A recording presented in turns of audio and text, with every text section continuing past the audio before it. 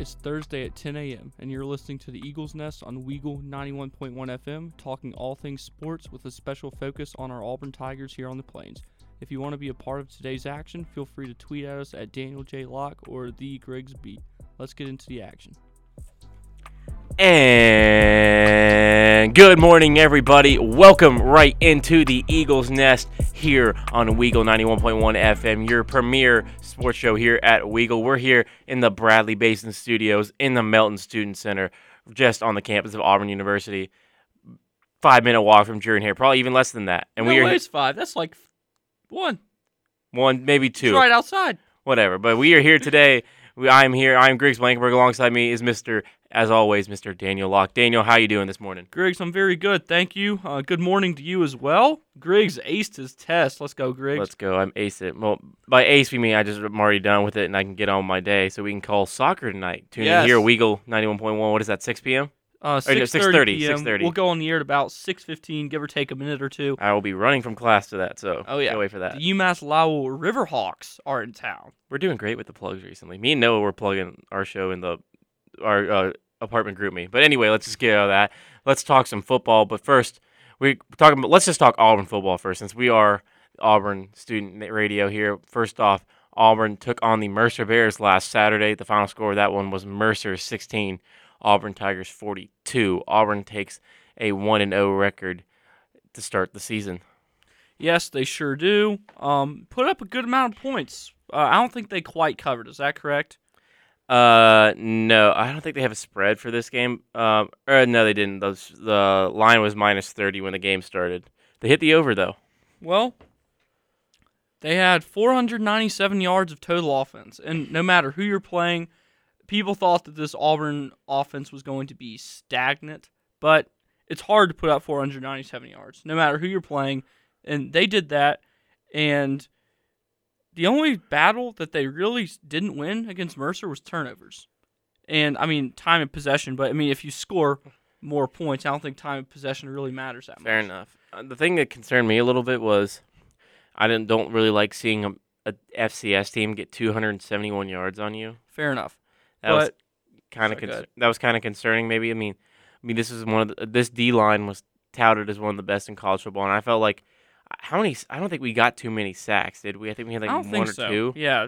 Let me look that up if you want to bring up another point or something. So TJ Finley, he was he was the starter at quarterback. Oh, yeah, he literally was. He started the game. I don't know what I was thinking there. He went 9 of 14 for 112 yards, 1 touchdown, 2 interceptions, a 64.3 completion percentage, and a 126.5 QBR. So, not bad. It could be better. Obviously, 2 picks aren't good. But then, if you look at Robbie Ashford, Mr. Ashford went 4 of 7 for 100 yards, no touchdowns, no picks, for a 57.1 completion percentage and a 177.1 QBR. Highest in the SEC. Highest in the SEC. Among the best in college football as well. However, that's not a great big sample size, but can we talk about what that kid can do on the ground? Yeah, I just found one quickly. Sure. The thing that really disappointed me is how this defensive line is so great this year. They only had 1 sack versus Mercer. Yeah. And then they also only had 3 tackles for loss. Derek Hall had 1, Iku Leota had 1, and Keontae Scott had 1. But yeah, and I feel like Mercer's quarterback's very mobile, so you're always going to have less sacks versus a mobile quarterback versus a pocket passer. From what I've looked into, San Jose State's quarterback, his name's escaping me. He's more of a pocket passer, so I expect that they'll get that ironed out this week. And then one more thing on the defense before we probably talk most of the rest of the time on the quarterbacks. How about a game for Cam Riley, man? I know, bro. He had 10 more tackles than any other person on the team. He had 9 solo as well. That the next highest one was 2 solo tackles. So shout out to Cam Riley. He's really showing that he's capable of kind of filling Zacoby McClain's shoes, who led the college football in tackles last year. And if our pass even showed anything, we're going to need a little bit of help in that middle, the passing area in that corner safety zone. But that's expected when you had such a great room last year with a headline by Roger McCreary, who we'll talk about in the NFL preview. He's now starting over last year's first-round pick. Exactly. But So quarterbacks. So as I was mentioning, I've given their past stats so far. Robbie Ashford had 68 yards on the ground off of 6 carries. And can we talk about that time? He absolutely trucked that safety. Oh, that was incredible. I wasn't even. We'd already left because of the rain. We're sorry. Soggy socks, and I'm gone. I'm sorry. Yeah, it was. I made the wrong choices because of the fact that it started up like 20 minutes after I got back to my apartment. So, we'll learn. There's a reason my favorite NFL team plays inside. Mine doesn't. So I've had to deal with that 1 or 2 times. It was actually one of Cam's best first home wins. I was there, but yeah. The thing with me that's interesting about Ashford is, are we going to let him be able to? People were really pushing for him just because, we don't want TJ to hold the stigma from last year. He throws 2 picks, but people forget he played pretty good in that first quarter and that second quarter, minus that pick right there. Yeah. But to think about it, I mean, everyone's pushing for Robbie, but the things that came out of training camp were kind of true. I mean, he's so inconsistent. We were told he was an inconsistent passer, Robbie Ashford was. He's really great mobile on the ground, but we only got a 6-pass sample size for what he can do. Correct. I mean, granted, TJ only threw the ball 14 times, but I want to, if this week is anything, because Auburn fans need to know this right here. I think you'll agree with me with this. Whoever is starting that Penn State game, barring injury or just an absolute dumpster fire, is going to be the starting quarterback for the rest of the year. Yeah, and what I kind of adding on to that, whoever comes out on top after the San Jose State game, I feel like at that point it's really going to be their job to lose, whether it be Finley or Ashford. Calzada's still being hurt. I feel like really next year is when we'll see Calzada. But for this year, it's going to be between those two. It's going to be interesting, too, because all 3 of those guys I don't think are seniors. I think they all still have eligibility left. I know Zach at least does. TJ's a junior, Robbie's a sophomore, Zach's a sophomore, and obviously Holden Garden's a freshman. I don't think he sees the field this year. I don't think he is either, but I think he could come into another quarterback.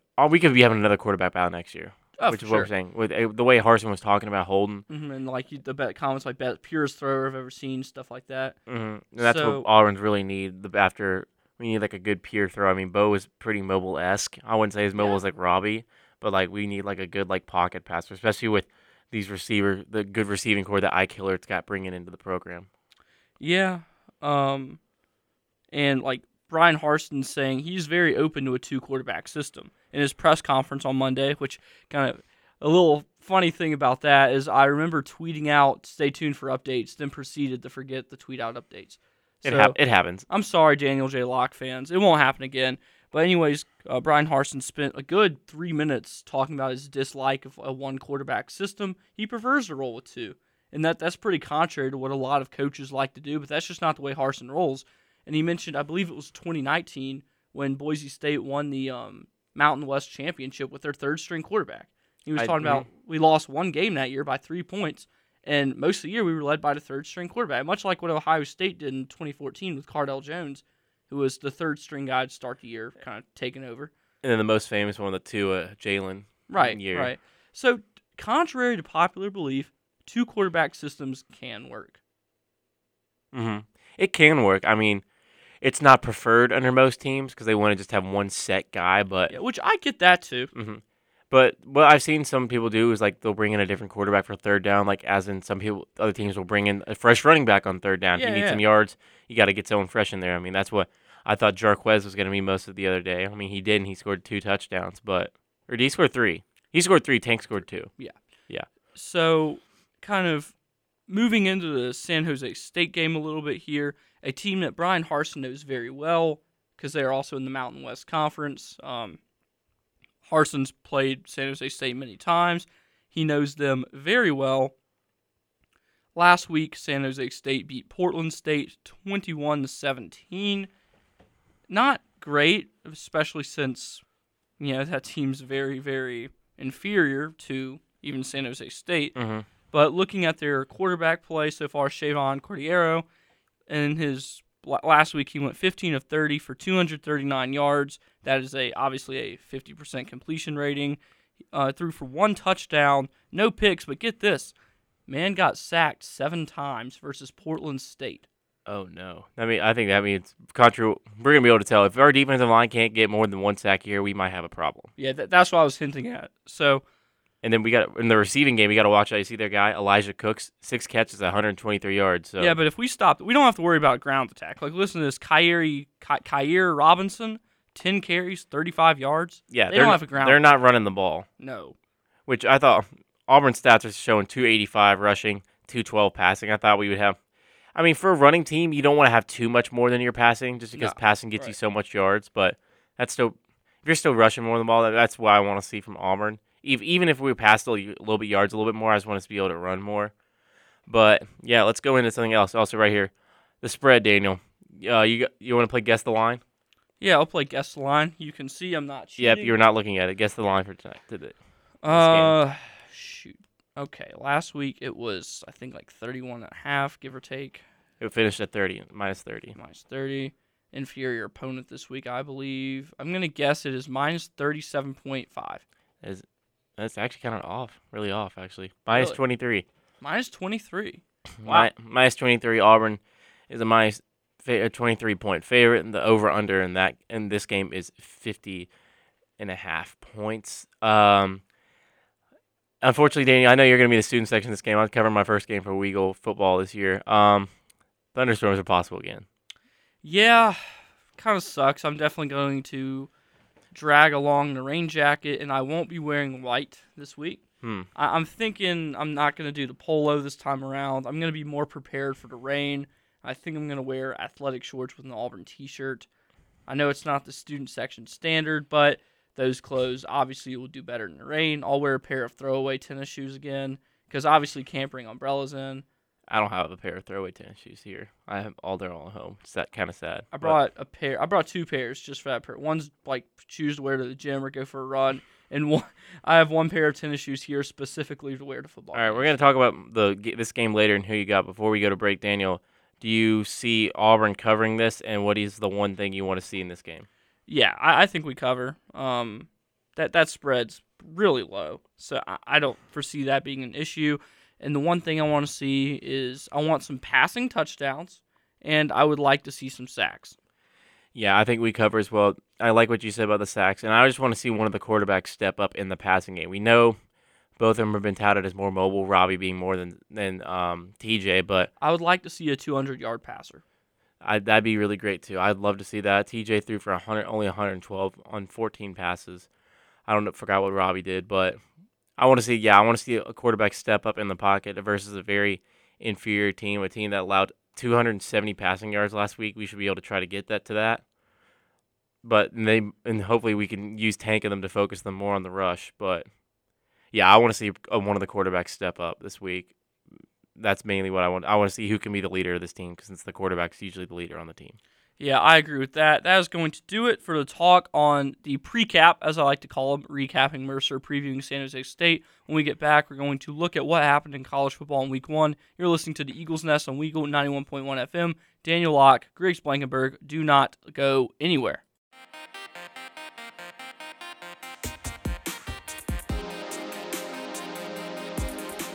Welcome back into the Eagles Nest here on Weagle 91.1 FM. I am Daniel Locke. Alongside me, as always, my good friend and co-host, Griggs Blankenburg. Before the break, we recapped the Auburn versus Mercer game, and we previewed the Auburn versus San Jose State game. Now we are going to recap Week 1 of college football. A lot going on. This is a good weekend of football. Last week it was. Yeah, it was a lot of fun. A lot of good games. Let's start on the Thursday matchup side, at least. My game of Thursday night was West Virginia Pitt. Holy cow, that rivalry is great. I didn't even realize I didn't realize how much I missed those old Big East rivalries in football, but man, that was a good game. It was. I thoroughly enjoyed watching that one. In addition, Penn State Purdue was pretty entertaining. That was very maddening. In our jungle pick'em, I would have gone 9-10 if all those one-score games went my way. We'll talk more about those later, but yeah, that was very annoying. But yeah, Purdue being absolute boneheads at the end of the game. On their last 3 possessions, they only ran the ball one time, and they were leading the game with like 3 minutes left. So let's pause here. And is it too early to talk about what this could mean for the Auburn-Penn State game in a few weeks? Not necessarily. I mean, there's a lot to learn from this game, too. I mean, no offense to my cousin that goes to Purdue, West Lafayette's nothing like Jordan-Hare. No. Even though that was a night game. It was the first game for Purdue, but it's nothing like that. I mean, Penn State has their issues. Sean Clifford has always been a hit-or-miss quarterback, unfortunately, when we played against them. That was a hit for him. Yeah, I like how we made him look like the Heisman winner, but when the actual Heisman winner came to Jordan Hare, we held him off the scoreboard for 58 minutes. I think that's going to need to happen. 59 minutes. We need to have that D-line good because, again, Penn State's next week, folks. It's coming quickly. It's here. And I think with Sean Clifford also, he doesn't have Jahan Dotson. No. He wasn't the kid for Purdue, Aiden O'Connell, threw for 365 yards, so he was the leading passer in that game. Charlie Jones, don't know if this is Charlie Jones, the Purdue receiver, had more receiving yards. So Purdue led the category, led the stats in the major categories. But I want to see how Penn State handles this week. I want to see who they play first. They play Ohio this week. I want to see if they can blow them out at home. I want to see if this team's legit because they got an interesting schedule coming up. They have Auburn next week, and then they go Central Michigan, Northwestern. Then they're at the Big House, at home versus Minnesota, and then at home versus Ohio State. So yeah, our game's big for them for sure. And what else do we have on Thursday that happened? And nothing. Oh, you had the San Jose State game. We already talked about that though. Anything good on Friday? Oh, Illinois, Indiana. That was also very annoying. What are you talking about? I mean, from my dad's. I mean, Illinois is the team I cheer for in the Big Ten. Come on now. You know you loved it. That was a touchdown, and you know it. That was a touchdown. Oh, my goodness. Okay. Wasn't no touchdown. Yeah. I'm sorry, Mr. Chad. You know I love you. It's my grandparents that you need to care more about. Season ticket holders. They go to, like, every game. Oh, goodness. Yeah. Wow. But it's whatever. I think Illinois will still make a bowl game. They're playing. I will apologize to them about that when we stay at their house when we go to Red Sox Cubs in July. That's a long drive from Chicago to where they live. Yeah, well, we're going to have to do it. We'll figure it out. Moving on now to Saturday. Let's just start with the big one. Ohio State and Notre Dame. I'm going to take this. I think Notre Dame here was playing not to get blown out, and they did their job. Ohio State's one of the best teams in the country, and they played not to get blown out, and they were successful in that. And they held C.J. Stroud, one of the Heisman favorites, to 223 yards. Yeah, like this Notre Dame team, I picked them to win. That was probably a little ambitious. It didn't quite work out, but I just knew that 17.5-point spread was too much. So, and Notre Dame only losing by 11 in the shoe is not a bad loss. No, and Notre Dame is a lot closer than a lot of people are willing to give them credit for. However, now that they lost one game, I think they got to run the table now. They do have to run the table, especially without a conference championship. Yeah, they do have to run the table, but the table, like every year for Notre Dame, like people talk about how their schedule's a cakewalk. If you look at it, it's really not. I mean, they play 3 ranked teams, everyone but one at home. You have the BYU game. That's going to be interesting in South Bend. You go on the road to Chapel Hill. I mean, with their defense right now, Notre Dame should win that easy. At Syracuse, that proved to be a very interesting game this week. I think that's one that's going to surprise a lot of people. And then at home versus Clemson, that's going to be very good, especially if DJ's still the quarterback. In November, I don't know if that's going to be the case with the quarterback that came in for them. You saw him? But I am very excited for the USC game because this is going to be the most meaningful game in the battle for the Jules Salea in a very long time, I believe. Oh, yeah, 100% that. But Notre Dame, again, they have to run the table or everything's got to go their way if they were to lose another game. But still, if they drop another, it's over. Oh, Donna, I just exited out of ESPN when we were looking at stuff. What other games happened? Let's just get out of the way. App State and ECU are dead to me. They are forever tarnished in my eyes. How in the world does App State miss two-point conversions? It just makes no sense to me. You should be able to run the ball 2 yards or pass the ball. Do you remember seeing that guy? He overthrew him for the 2-point conversion. Yeah. How do you do that? I don't know. It happens. He was committed to Clemson at one point. And he's overthrowing receivers in the end zone. Yeah, a lot of Power 5 teams either did fall or almost fell to Group of 5 teams this week. It was pretty cool to watch. And then NC State barely beating East Carolina because East Carolina's kicker couldn't make an extra point or a field goal to save his life. That's 2 years in a row when ECU's played a Power 5 Carolina team very, very competitively. And NC State moved down 5 spots. Did they beat South Carolina last year? Who? ECU. They did not. Okay. It was close, though.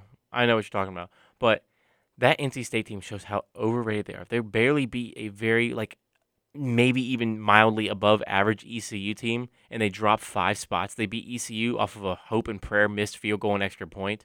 Yeah. this is not a team that I'm scared about. I was scared about them originally, maybe a little bit in the beginning of the year, like before we even started. Wait, no, I'm lying. Of course I'm not. It's going to be Clemson or Wake in the Atlantic. It was never NC State. NC State's going to drop a game here very soon to someone they shouldn't. Yeah, so moving on to kind of like not performing up to what was expected. The number 21 Ole Miss Rebels only beat the Troy Trojans just about an hour and a half down the road, 28-10. I think everything has gone. Ole Miss, you know this as well. They were talked about very highly in the preseason, but now it's gotten close to the season. There's a lot of concerning questions they're talking about for the Rebels. Some people even have them projected to finish last in the West, swapping places with Auburn, maybe even LSU now at this point. Well, let's talk about Gunnar Watson from Troy, outperforming Jackson Dart.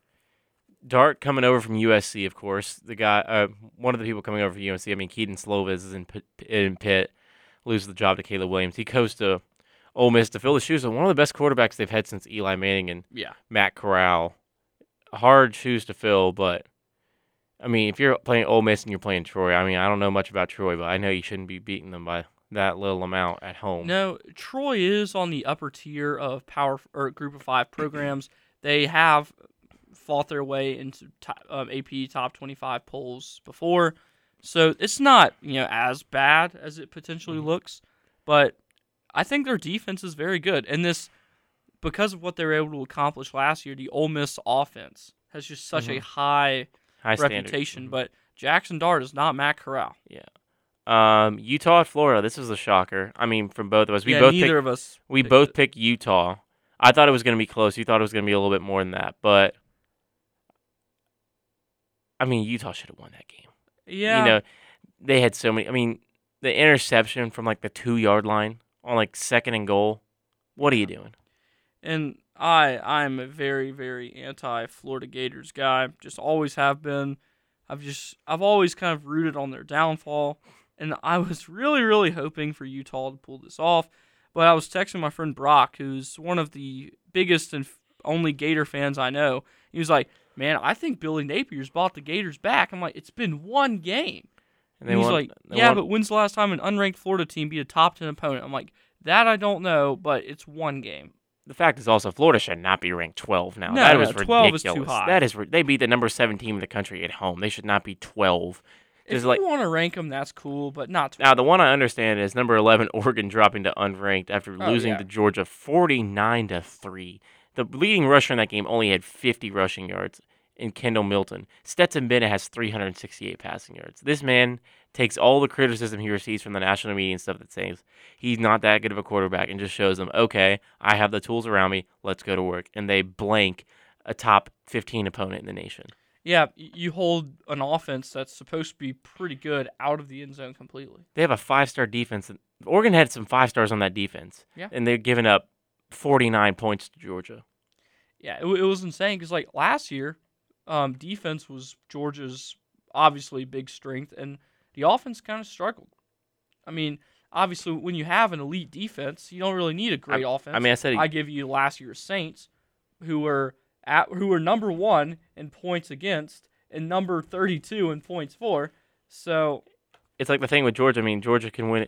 Georgia only has to score 17 points or something like that to win a game because their defense can hold them in. I mean, until they got to Auburn, no one had scored a touchdown on their first team defense. It was Tank Bigsby to the left side of the end zone. That was the first touchdown someone scored on Georgia's first team defense all year. South Carolina had like a pick 6 versus Georgia's like second string offense. Yeah. But I did not expect them to be. They're now one of the top teams in the country still, even after losing like 5 of their guys and for their defense in the first round, including the number 1 overall pick. I mean, I'm just crazy shocked at me the way Kirby Smart is recruited like that, where he can bounce back off a national championship team off that to hold one of the best recruiting teams in the nation. I'd say give or take non-SEC in the Oregon. That was incredible. Yeah. The way they just absolutely dominated from the whistle to whistle. Yeah, great performance. Honestly, a home game.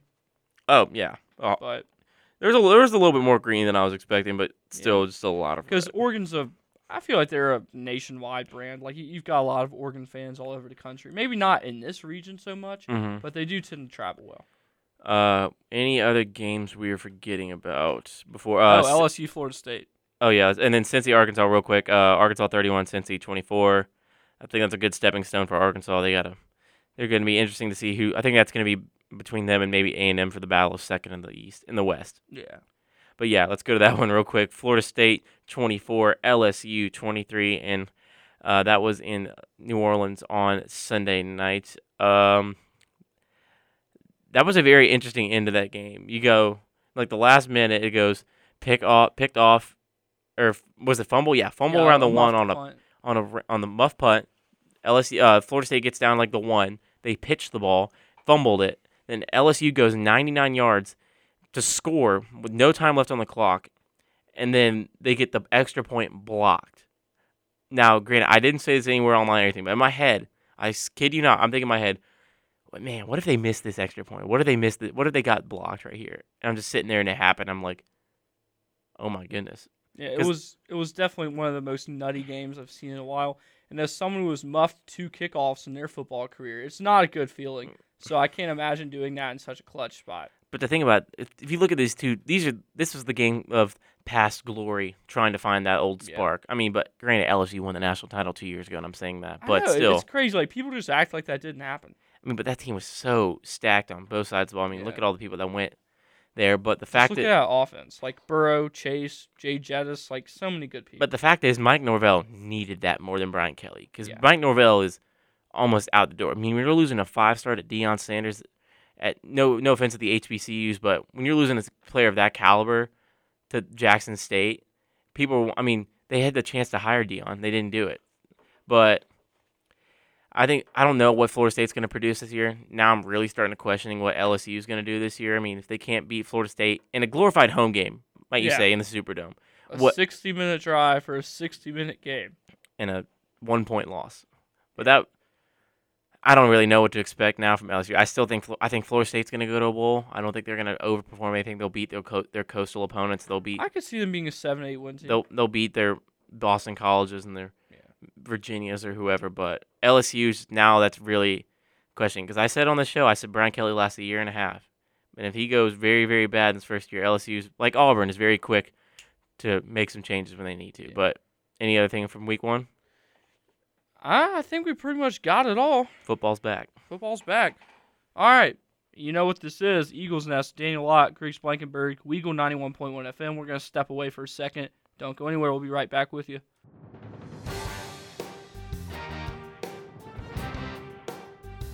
And welcome back into the Eagles Nest, everybody. You're hanging out with Daniel Locke and Griggs Blankenburg here on the campus of Auburn University, where it is all great on this Thursday mid-morning. But let's go ahead and get right into it again. Last segment, we talked about the week 1 of college football. We recapped that. And then, as Daniel said, we pre-capped. We reviewed Mercer and San Jose State in the first segment. This will all be available after the fact on any podcast platform. But now, let's go ahead and get into week 2 of college football. It's heating up. I was talking to Daniel the other day. This is week 2 and like week, let's say 12, not 13. It's like the quiet week in college football. I don't feel like nothing really, minus the one game, that's probably not going to be a game anyway, is going on major. I only have one thing to say. Mm-hmm. Horns down. Horns down. This is the one game this year. Whoa. He said, whoa. You saying horns down? Horns down. This is the one game a year I'll root for Alabama. Wow. I hate Texas that much. For what reason? Alabama's earned their spot, okay? They've earned their spot in the spotlight.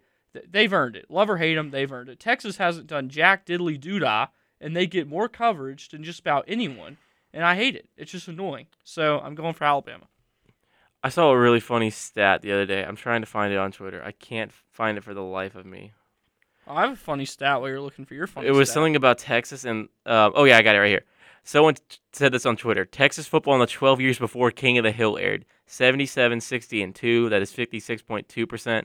Texas football during in the 12 years since King of the Hill stopped airing. 83 and 71, 53.9%. Texas football during the 12 years King of the Hill aired. 128 and 27, 82.6%, including one national title. So all of a sudden, I want them to cancel that reboot. What I'm thinking of is that's pretty funny that someone found that out on Twitter. That's hilarious. But I mean, some people just have too much time on their hands. It really does.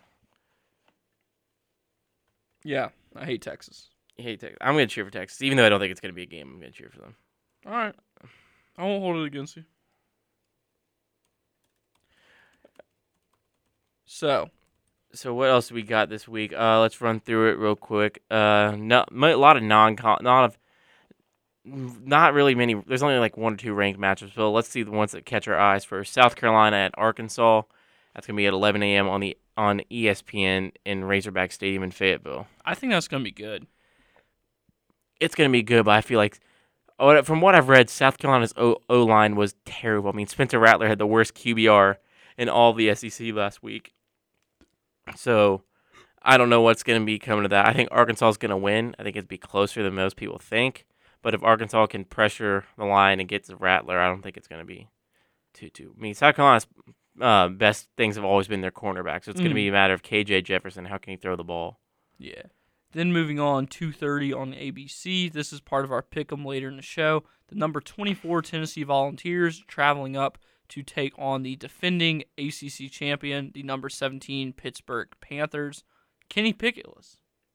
This is going to be a very interesting game, I think, because Pitt won last year in Neyland, if people forgot that. Yeah. Pitt won in Neyland last year. The line currently is -6. That's gone down from -6.5 to Tennessee the other day. Over under is 66.5. Tennessee coming off a 59-10 win over Ball State. We already talked about West Virginia losing to Pitt. But this is going to be a very interesting game. I mean, last year I was talking to Tennessee people. Tennessee didn't have Hendon Hooker as the starting quarterback yet. They didn't have all their stuff figured out. I think this is going to be a close game. I will say my pick for later in the show, but I don't know if 6 points. I don't think it's going to be within that. I think it might be closer. Yeah, I think we're gonna have a shootout on our hands for sure. Oh, and you missed the big game. I thought you were going to talk about this game. We've talked about this last 2 shows. The Paladins, as you call them, Furman Paladins versus Clemson. Oh, is that not? Are they not called the Paladins? No, they're the Paladins. Whoops. It's all good. I'm just messing around. Clemson's going to beat Furman like crazy. It's not even going to be close. I mean, maybe not. Wouldn't that be? They don't even have a line for this game since it's an FCS I know, but like ESPN's FPI, which I've come to learn is complete bull. You know what? Never go by it ever.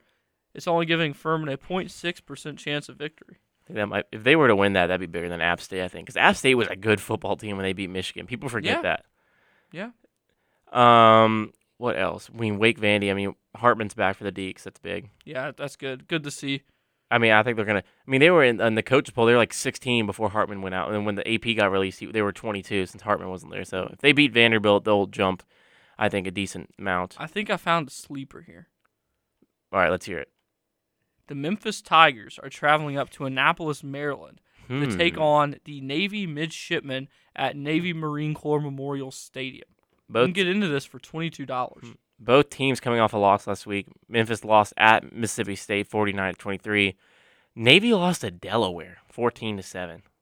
Not a good look, but, Delaware is the alma mater of the 46th President of the United States, Joe Biden, and that's who he picked to win the NCAA tournament. Oh, yeah, I do remember that. So, they're very motivated to play for the president. I wonder if the president's going to... I wonder if the president was there last week. I doubt it. If you're picking Delaware to win, you got to love those homer picks, man. Oh, yes. I remember when Wake was in the tournament when I was a kid, I'd always pick Wake to win. They'd lose like the second round. Have you ever watched the Cleveland show before? A little bit. There was like one episode where it was like the joke was they were trying to appeal to college kids, and there was like this cutoff where it was like got 2 guys like at the University of Delaware watching the show in their dorm room. And I don't know. I'll send it to you later. I'm not going to try to explain it now because it won't make sense, but it was just hilarious. So whenever I see Delaware, I always think of either that or Joe Biden picking them to win the NCAA tournament. That's funny. Where else we got? Kentucky at Florida. Yes, that's a good one. Florida should not be ranked 12, but Kentucky's 20. What do you think this game means for Stoops if he can pull this off?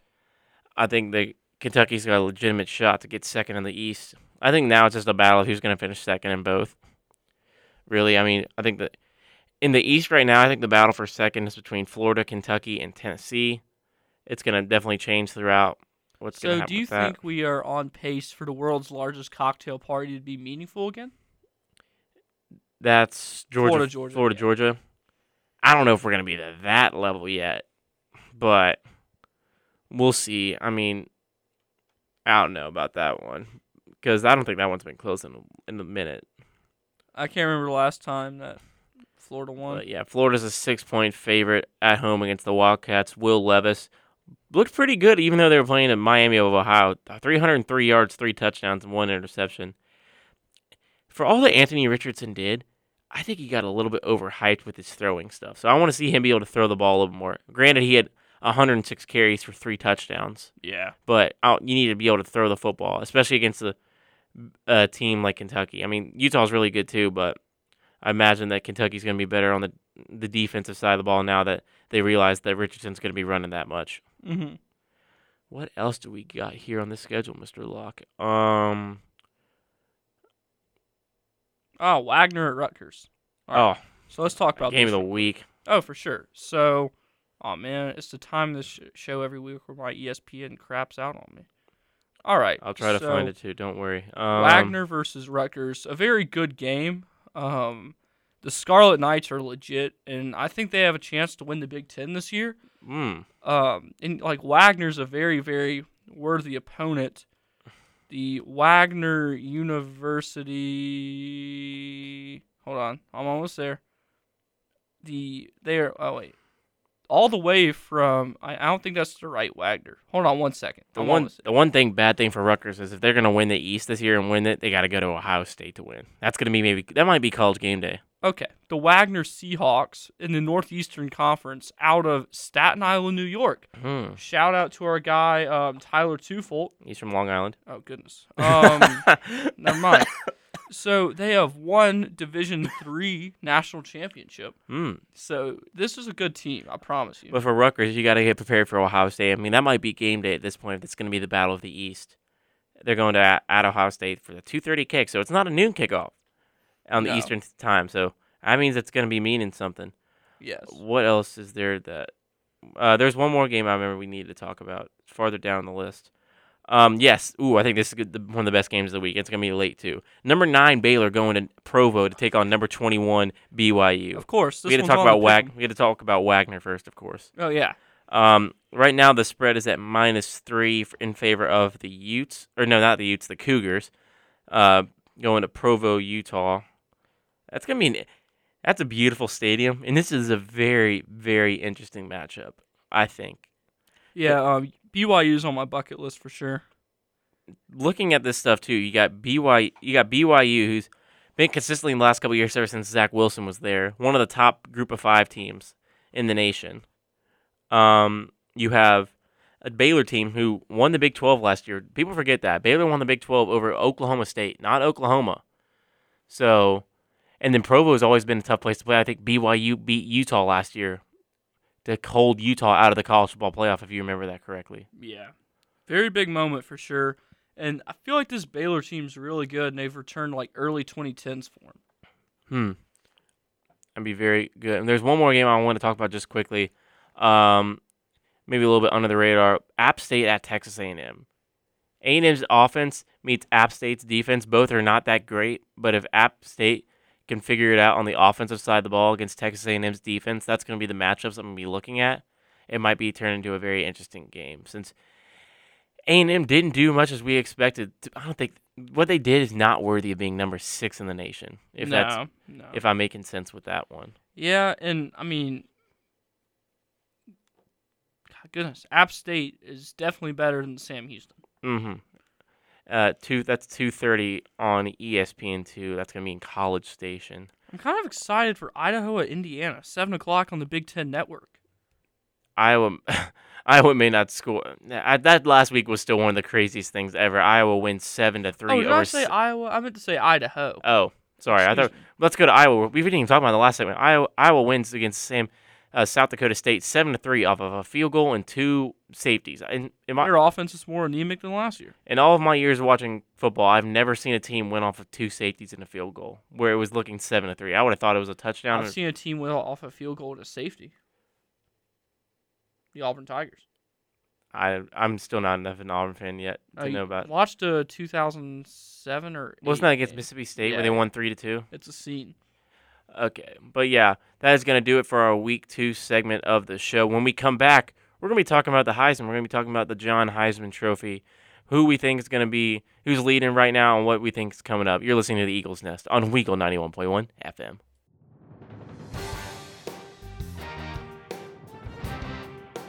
Welcome back into the Eagles Nest here on Weagle 91.1 FM. I'm Daniel Locke. Alongside me, as always, Griggs Blankenburg. So far today, we have recapped Auburn Mercer, previewed Auburn San Jose State, given our Week 1 recap, our Week 2 predictions. Or not really predictions, just more of a preview.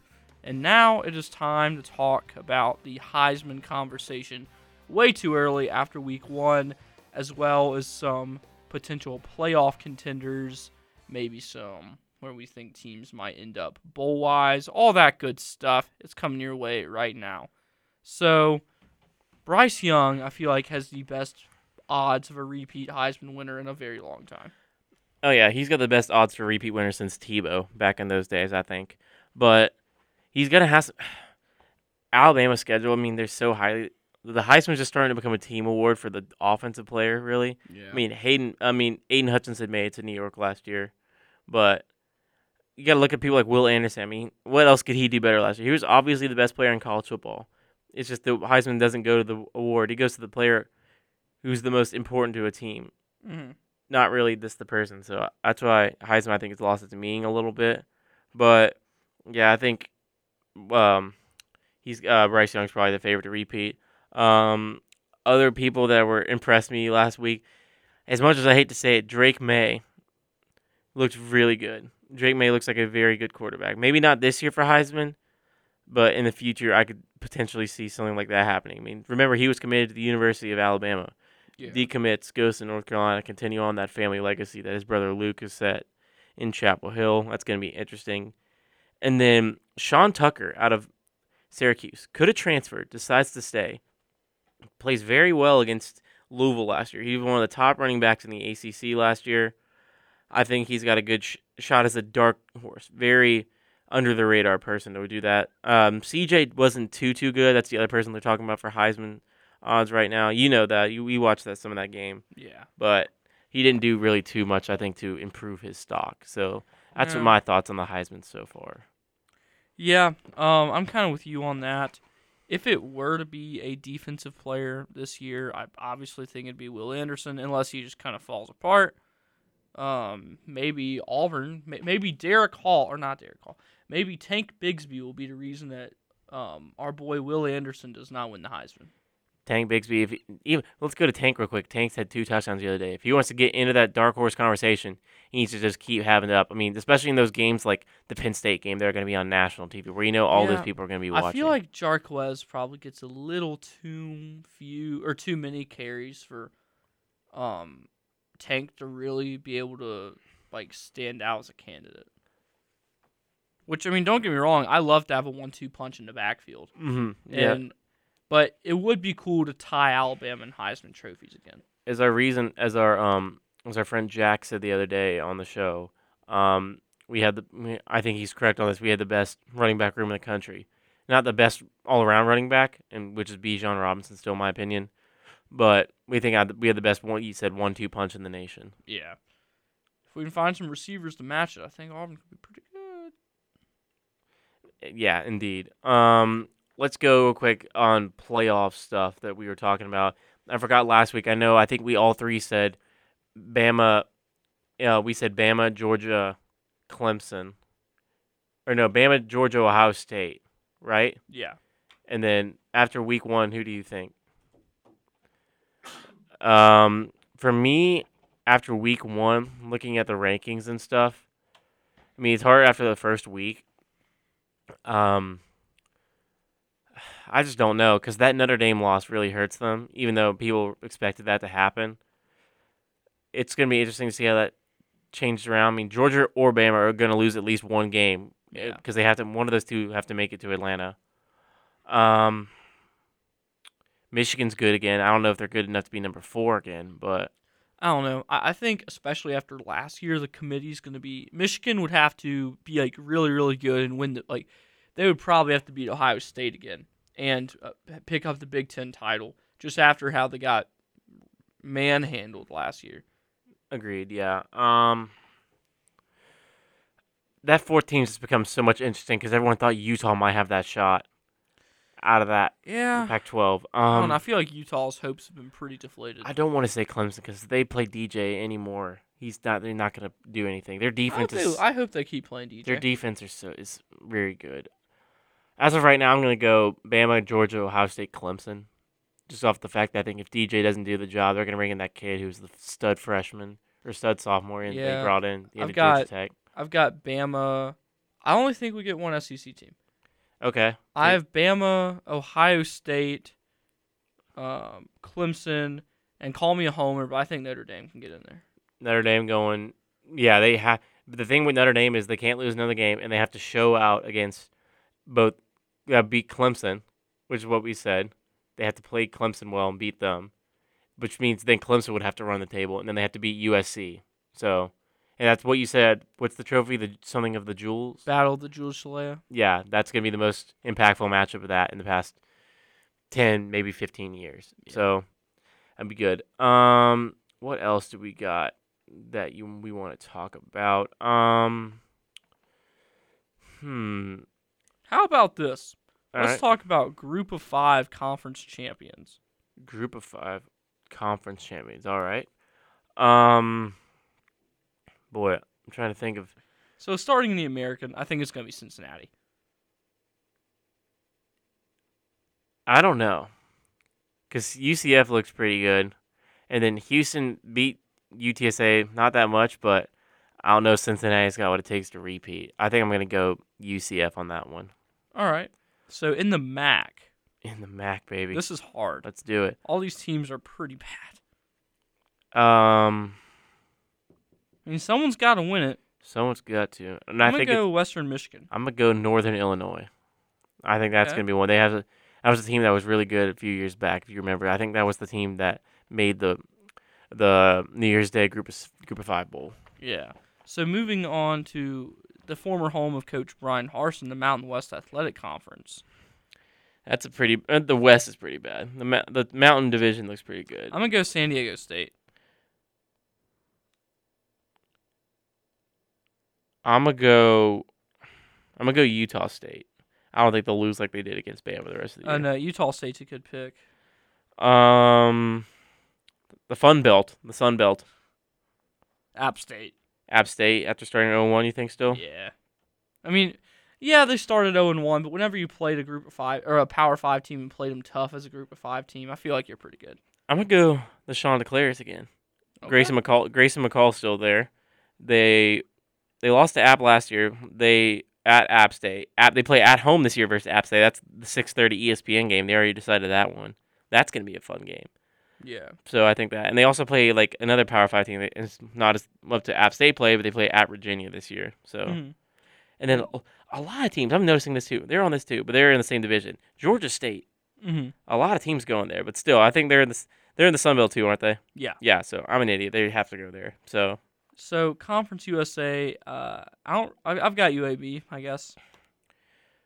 I don't really know much about it. Despite kind of being from Birmingham, I don't really like UAB that much. I went to high school with a lot of people who went to UAB. I want Charlotte to do what they did last year. Charlotte was decent last year. I mean, shout out my boy Henry. Luke Kuechly announced he was on scholarship yesterday. That was really cool. My friend from church back in Charlotte. So shout out to my boy Henry. Also, my main reason for not liking UAB is I have this one guy who I wasn't really friends with him in high school, just kind of acquaintances. He goes there. Just a third of my high school, and he always would be like, "Oh man, UAB could beat Auburn." It's like, no, shut up. No, they could not. Well, Auburn did lose in the UAB stadium last year. Not UAB. Wait, what's the town? Not against UAB. That's correct. Right. But yeah, you're right. Yeah, that's not. I'm gonna go Florida FAU. I think they're just still stacked from the Lane Kiffin era, so I think they're gonna get the job done. We have a few more minutes left. We didn't talk about this yet. What are your thoughts on the 12-team playoff that's been discussed? Oh, yes. Good point. I like it. Well, I see the argument for people who are against it in the fact that, Oregon would have been in it, and, the teams at the bottom just can't compete with the teams at the top. However, I feel like, it'll be good to have the first and maybe even second round games at home. Like, one day if we could have a college football playoff game at Jordan-Hare, it won't be in our time here. Well, especially because it's not happening until 2026. They said it could move up to as possible early as next year, potentially, if they can get a media deal done. It's all about the money. It's all about the money. Correct. Well, still, I still, the sentiment remains the same. I don't think we'll see it while we're here.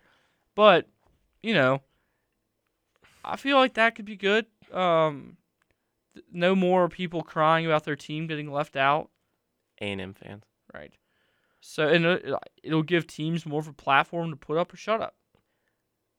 I think overall, I think it's good. What they've discussed so far is that first round matchups with the top 4 getting a bye, the first round matches being at home, then the last the semifinals being so 6 teams would win that first round matchup. Or wait, hold on. 8 teams play it. The quarterfinals would be on the road as well. Finals would be also. If they could find a way to get that second game to be on home, whether I know the Bulls got their deals and stuff they need to fulfill, but eventually I think even if they start off being neutral site games after that first round game, I think they could transfer to a home game stuff because they just want that atmosphere. But yeah, I think it's good for college football, especially. I don't like Alex's argument too much. What he wrote about, he was like saying I think that the group of 5 that giving the conference champions the auto bids doesn't mean anything. But it's different. But the NCAA tournament, the conference champions get in anyway. Right. That don't deserve it. If they win that much against that, and then the Power 5, there's a team that's worthy of going to the college football playoff if they win that, potentially. Yeah. Even if they're seeded bad. It doesn't mean they could be a 12 seed and they could win one of their divisions. But it doesn't mean that there have to be that. No. And then the group of 5 team, one of the best ranked group of 5, I think that'll be good. So it always guarantees a group of 5 team in the playoff. But yeah, I think it's good. If they can find a way to get the first and second round matchups at home, I think it'll be a slam dunk. Yeah, I would have to agree. I'm confident and that would end up being a good thing for college football. Excuse me. Because a lot of people are kind of talking about they don't really like the direction of where college football is going, and they just think it's going to lead to the downfall of it. With that perspective, I kind of have to disagree, just because I'm all about competitiveness and I'm all about parity. So I feel like expanding the college football playoff brings more of those. Agreed. All right, that is going to wrap it up for this segment. When we get back, we are on to the National Football League, which is back tonight. The defending Super Bowl champions taking on the Buffalo Bills at SoFi Stadium in Los Angeles. Griggs and I are on the edge of our seats. We cannot wait to talk to you about that. You're listening to the Eagles Nest with Daniel Locke and Griggs Blankenburg on Weagle 91.1 FM, and we will be right back with you. And welcome back into the Eagles Nest, everybody. You're hanging out with Griggs and Daniel. It's time for the second hour of the show, and now we are about to talk about me and Daniel's favorite sport. I'd have to say, Daniel, you agree with me with that one? That's hard, man. Crud. Maybe, yeah. This time of year, yes. Yes. Once we hit November, it's all about NHL. But it's different for us. We both like NFL more than college, I think. But this is what it means, man. It is the National Football League. As a podcast I listened to once said, NFL is king, and that is the case right here. The NFL is back, finally, after the Rams won the Super Bowl. What is it? What was that, 57? Well, let's see. Panthers-Broncos was 50. Sure. Yeah. I think so. I think so. Let me see if I can pull up the Super Bowl, what it was. I'm trying to think. Well, if Super Bowl 50 happened in was 2015, that means that Super Bowl 60 will be in 2025. So I believe we are coming up on Super Bowl 58, which means the last one was 7. That sounds about right. How do you like that math? That sounds about right. But yes, the NFL is back. We're going to do our Week 1 preview later, but let's just go ahead excuse me, and run through. We could take our time with this as well. Yeah. Let's run through our division winners. Want to do ours first? We could say that for the end. People want to hear our predictions on that one. But first, right, AFC East. Patriots. I think this is the really. Yes. Whoa! I was about to say this is probably the most clear-cut winner out of anyone in the league. You got the Patriots. Wow. I believe in Bill Belichick, man. Do you believe in Mac Jones? Yes. Who's he throwing to? Well, you see that they have a bunch of jobbers out there. Me, like the rest of America, I'm gonna go with the Bills. I think it's 2-2. I mean, they lose nobody, and then they gain Von Miller on the defensive side, who is still a very good player. They have Stephon Diggs back. And I just think it's going to be the Bills this year in the AFC East. I think the Jets are going to improve. I think the Dolphins are going to. I think this is Tua's last ride. I think. Unfortunately, I hope so. That guy. I'm not going to get into this on the air. You know my thoughts on Tua. he can't throw the ball more than 10 yards. Yeah, and he's glass. He's glass boy. I mean, Tyreek Hill has to run back for the only thing helping him now is Tyreek Hill. I mean, but Tyreek Hill is having to when he's trying to break on those long runs, it's gonna have to hurt him when he has to come back for it. Yeah. For the ball. So, but I got the Bills in that one. I think the Patriots win second, and the Jets are gonna finish in third. I think the Jets are on the come up this year. Dude, if the Jets beat the Dolphins out, that'd be so funny. Moving on now, the AFC North. That is the Ravens, Bengals, Browns, and Steelers. I've got the Bengals back to back. I got the Bengals as well. It's just a matter of can Joe Shiesty stay healthy throughout the whole year. I think he can. They bring back a lot of that. They lose Auburn man, CJ Uzama. See, Jeffrey, I said it right this time. Always the Bengal fans will always talk about how, and Auburn people would pronounce how I said his name wrong, but not anymore. I think the Ravens got a good shot as well. I can't see the Browns after not having Deshaun for the first 11. Starting week 1 for Cleveland. I can't. I love it. Jacoby Brissett. Yikes. NC State guy. But I don't think the Steelers are going to be competitive this year. The Browns maybe would have been competitive if they would have had Deshaun the first 11 games, but Jacoby Brissett is the starter for the 11 games. No, but people forget also the Browns have Amari Cooper now. For some unknown reason, I don't know why the Cowboys are just like, you know what, we're good without you. We don't need you. I'm like, I don't get that. You still either. need him. It makes me wonder if there's maybe something off between him and Dak Prescott, or him and Mike McCarthy, or him and Jerry Jones. That's just the Dallas Cowboys are. That's the one thing that unites NFL fans. Yeah, that was just so random. Like Amari Cooper is still very good, and they just up and give him to Cleveland. Yeah, but I root for the Cowboys twice a year when they play the Eagles. Ah, fair enough. Okay. Because I hate Philly more than anyone. Yeah, we've talked about that a lot last year. That was some good times. Let's move it on. AFC South, that is the Texans, Colts, Jags, and Titans. So the Titans have won 2 or 3 years in a row, I believe. Yes, they're the 1 seed last year in Correct. the AFC. However, I think Matt Ryan's really going to lead the Colts not to a Super Bowl, but to a decent season, maybe like 10-7, 11-6. So I think the Colts are really going to take it over this year. And I think the Titans are definitely going to be a step back. Like, as you mentioned earlier in the show, Roger McCreary, who was at Auburn last year, one of our best DBs. Our only draft pick. Was named a starter. However, I just don't really think that their defense is going to be as good. And they're a one-trick pony with Derrick Henry. I don't think Ryan Tannehill's that good. You don't have A.J. Brown anymore. You don't have, big point. As little as he played for him, you don't have Julio Jones. So the roster, particularly in the offensive side of the ball, which was the weaker unit last year, has been greatly depleted. 100% agree with that. I'm gonna go. After you said those points about the Titans, I'm gonna pick the Titans, but I mean the Titans again. If they don't, I mean the heck, we said this last year. They didn't have Derrick Henry for like more than half the season. They still were the 1 seed, so that's kind of hold me back. But then again, A.J. Brown. And my question is, how long do they wait to pull the lever on Malik Willis? How long are they gonna let? Because he looked pretty good in the preseason, but Ryan Tannehill's been consistent at least.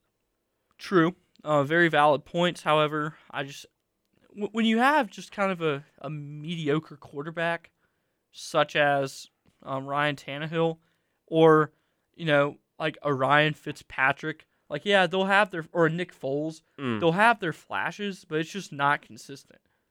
So yeah, that's fair enough. Like, don't get me wrong, those moments when these guys ball out, like Fitzmagic leading the Washington football team to a playoff berth in 2020, and then just those moments when a random quarterback who's just been like kind of all over the league, just kind of a journeyman, or Nick Foles. Yeah, I was about to say Nick Foles. Stepping in for Carson Wentz on the one good year Carson Wentz had. And, finishing off that Super Bowl run with that incredible touchdown that Tom Brady hilariously tried to copy and failed. Yeah, that was funny. But, yeah, I just don't think it's sustainable.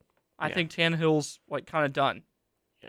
I think it's going to be Colts, but I wouldn't be surprised if the Titans won. I think it's going to be close. Yeah. Moving on now to the most interesting, I'd say, out of all of the AFC. In the AFC, the AFC West. Agree. We have the Denver Broncos, the Kansas City Chiefs, Las Vegas Raiders, and Los Angeles Chargers. Daniel, if you're looking at this division, do you think this is the best 4-quarterback division in football? Derek Carr, Russell Wilson, Patrick Mahomes, Justin Herbert, I would have to say yes. Mm-hmm. So this is the interesting one this year. Daniel, what are you thinking about this AFC West this season? Goodness, Griggs. Obviously, Denver is going to be better than they were the past few years. I really think that quarterback wide receiver duo between Russell Wilson and Jerry Jeudy could be very good. I also think that Cortland Sutton is a very, very good number 2. And that defense is not too shabby either. So I like that a lot. However, the Chargers, Justin Herbert is a very good quarterback. And, he's still got Keenan Allen, and they've beefed up their defense. Obviously, you have Nick Bosa. So I could see them making a run for the division. Obviously, Kansas City is Kansas City. Losing Tyreek Hill is no big, Tyreek Hill. You're right. And that defense wasn't great last year. But Patrick Mahomes is still Patrick Mahomes. So you're going with who? I'm not done yet. Oh. Then you move on to Vegas, who is just an absolute. Last year for Vegas is there will be a 30 for 30 for that 1 year. It's crazy. I mean, shout out to Derek Carr for dealing with all of that. Yeah, and still a playoff team. So I think Derek Carr is good. I think he's a leader, and I think he can lead the locker room. And he lost his number 1 receiver, Henry Ruggs. We're not going to get into that. That's all been said. But now he's got the best receiver in the NFL. I'd say the best current receiver in the NFL, Devontae Adams. So I think this is going to be a shocker. I've got Vegas. I wouldn't be surprised at all. I don't know what they're going to look like on the defensive side of the ball, which is the sole reason why I'm picking the Chargers. I think the Raiders finished second, very close second. I think it's going to come down. They're going to flex that game to that Sunday night spot like they did last year. I think that's going to be a game where that's going to be played late Sunday to decide who wins that division. But I forgot to mention best kicker in the NFL, Daniel Carlson. Indeed. I have the Chargers in this one closely just because I know what they look like in the defensive side with Joey Bosa. Yeah. But, yeah, I got the Chargers, and it's going to be Raiders. I think they win by 1 game. That's going to be the flexed game on Week 18. I love the Chargers, man. Drew Brees' second favorite NFL team. I love the Raiders, too. I love this division. Everyone except Kansas City. Moving on now, let's get to the NFC. And the NFC Beast is first up. That is the Cowboys, Giants, Eagles, and the newly named Commanders. They should have stuck with the football team. I prefer Jacob Hillman and Bay Marks' nickname, the NFC Least. I like the Beast. It's funnier. Whatever.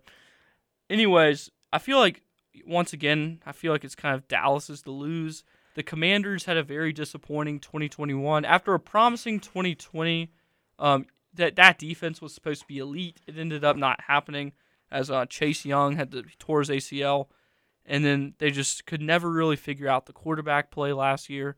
Once again, stuff like Ryan Fitzpatrick, it's just not sustainable. And Taylor Heineke did okay, but just not that great. I'm going to go on a different route than here. I think it's the Eagles to lose, actually. Really? With what they gained, we talked about already. True. They gained A.J. Brown. They do that. They gained Hassan Reddick on the defensive line, who was Carolina's best defensive player last year, led the team in sacks. You add that to the defense. You get Jordan Davis as an absolute steal in the middle of the first round, looking like an absolute tank out there. Yeah, he'll be good for 2 plays, and we'll have to take 2 off. Fair enough. I think the question is the only reason I'm not picking the Cowboys is because they lose Amari Cooper. They're very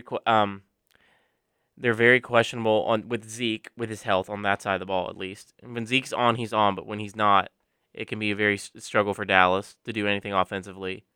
I think the question for the Eagles is, can Jalen Hurts, again, like the other Alabama quarterback that is Tua Tagovailoa, can he, in his contract year, can he step up to prove to the Eagles that he can be their quarterback that they can give this money to in the future? That's what it's all about. It all depends on Jalen Hurts' play, and I could see that. I think it'll either be the Eagles or the Cowboys. The Commanders will be behind one of them, then the Giants in third. I think the NFC East, we can go ahead and nickname it this year, the quarterback contract. Yes. Division. Minus Dak, you have Daniel Jones, Jalen Hurts, and Carson Wentz. Man, we got to fly through the rest of them. We can take our time. We can Week 1 preview next. We can take our time. NFC North, Packers. I'm going to go Vikings. Yeah. I think Devontae Adams is just such a big loss on that side of the ball for the Packers. I'm still going to go with the Packers, But, man, I cannot wait for the day when I can predict the Detroit Lions to win that division, and I feel like it's coming sooner than we think. I love Dan Campbell. You just want to do the NFC South in the next segment for a little bit? Let's do the West real quick before we go to break. NFC West, that is the Cardinals, Rams, 49ers, and Seahawks. Obviously not going to be the Seahawks. No, not the Seahawks. But, however, you have a team that is coming off a Super Bowl championship. You have a team who's played in the NFC Championship game and won it twice in the last 3 years. Or won it once, played in it twice. And then you've got a team, in reality, he's 5'4", stand on his newly found money, he's 6'6", and Kyler Murray. I like that Uzi lyric. Good job, Daniel. Thank you. That's a good one. That was a good one. Hats off to that one. I really feel like it's the Cardinals' year, man. I've been saying it. I'm going to be bold with it. Kyler Murray, new contract, D-Hop. Here's the only reason I'm saying I'm going to go with the Rams again. Here's the only reason why I'm saying that. D-Hop, suspended for the first 6 games of the year. Wait, how did I miss that? PEDs. You did that, so... Never mind. You changing it? Yep. Who are you going with now? I just don't think the Cardinals have to do... Can't... I mean, the Cardinals last year, think about it, they were like the last undefeated team in the NFL. They went all those weeks without losing one, and then at the end of the year they choked, which is the story. Have you ever seen that Cliff Kingsbury graphic? Well, he'll start the year incredible and then finish it awful, whether it be at Texas Tech or at Arizona. So give me the Niners.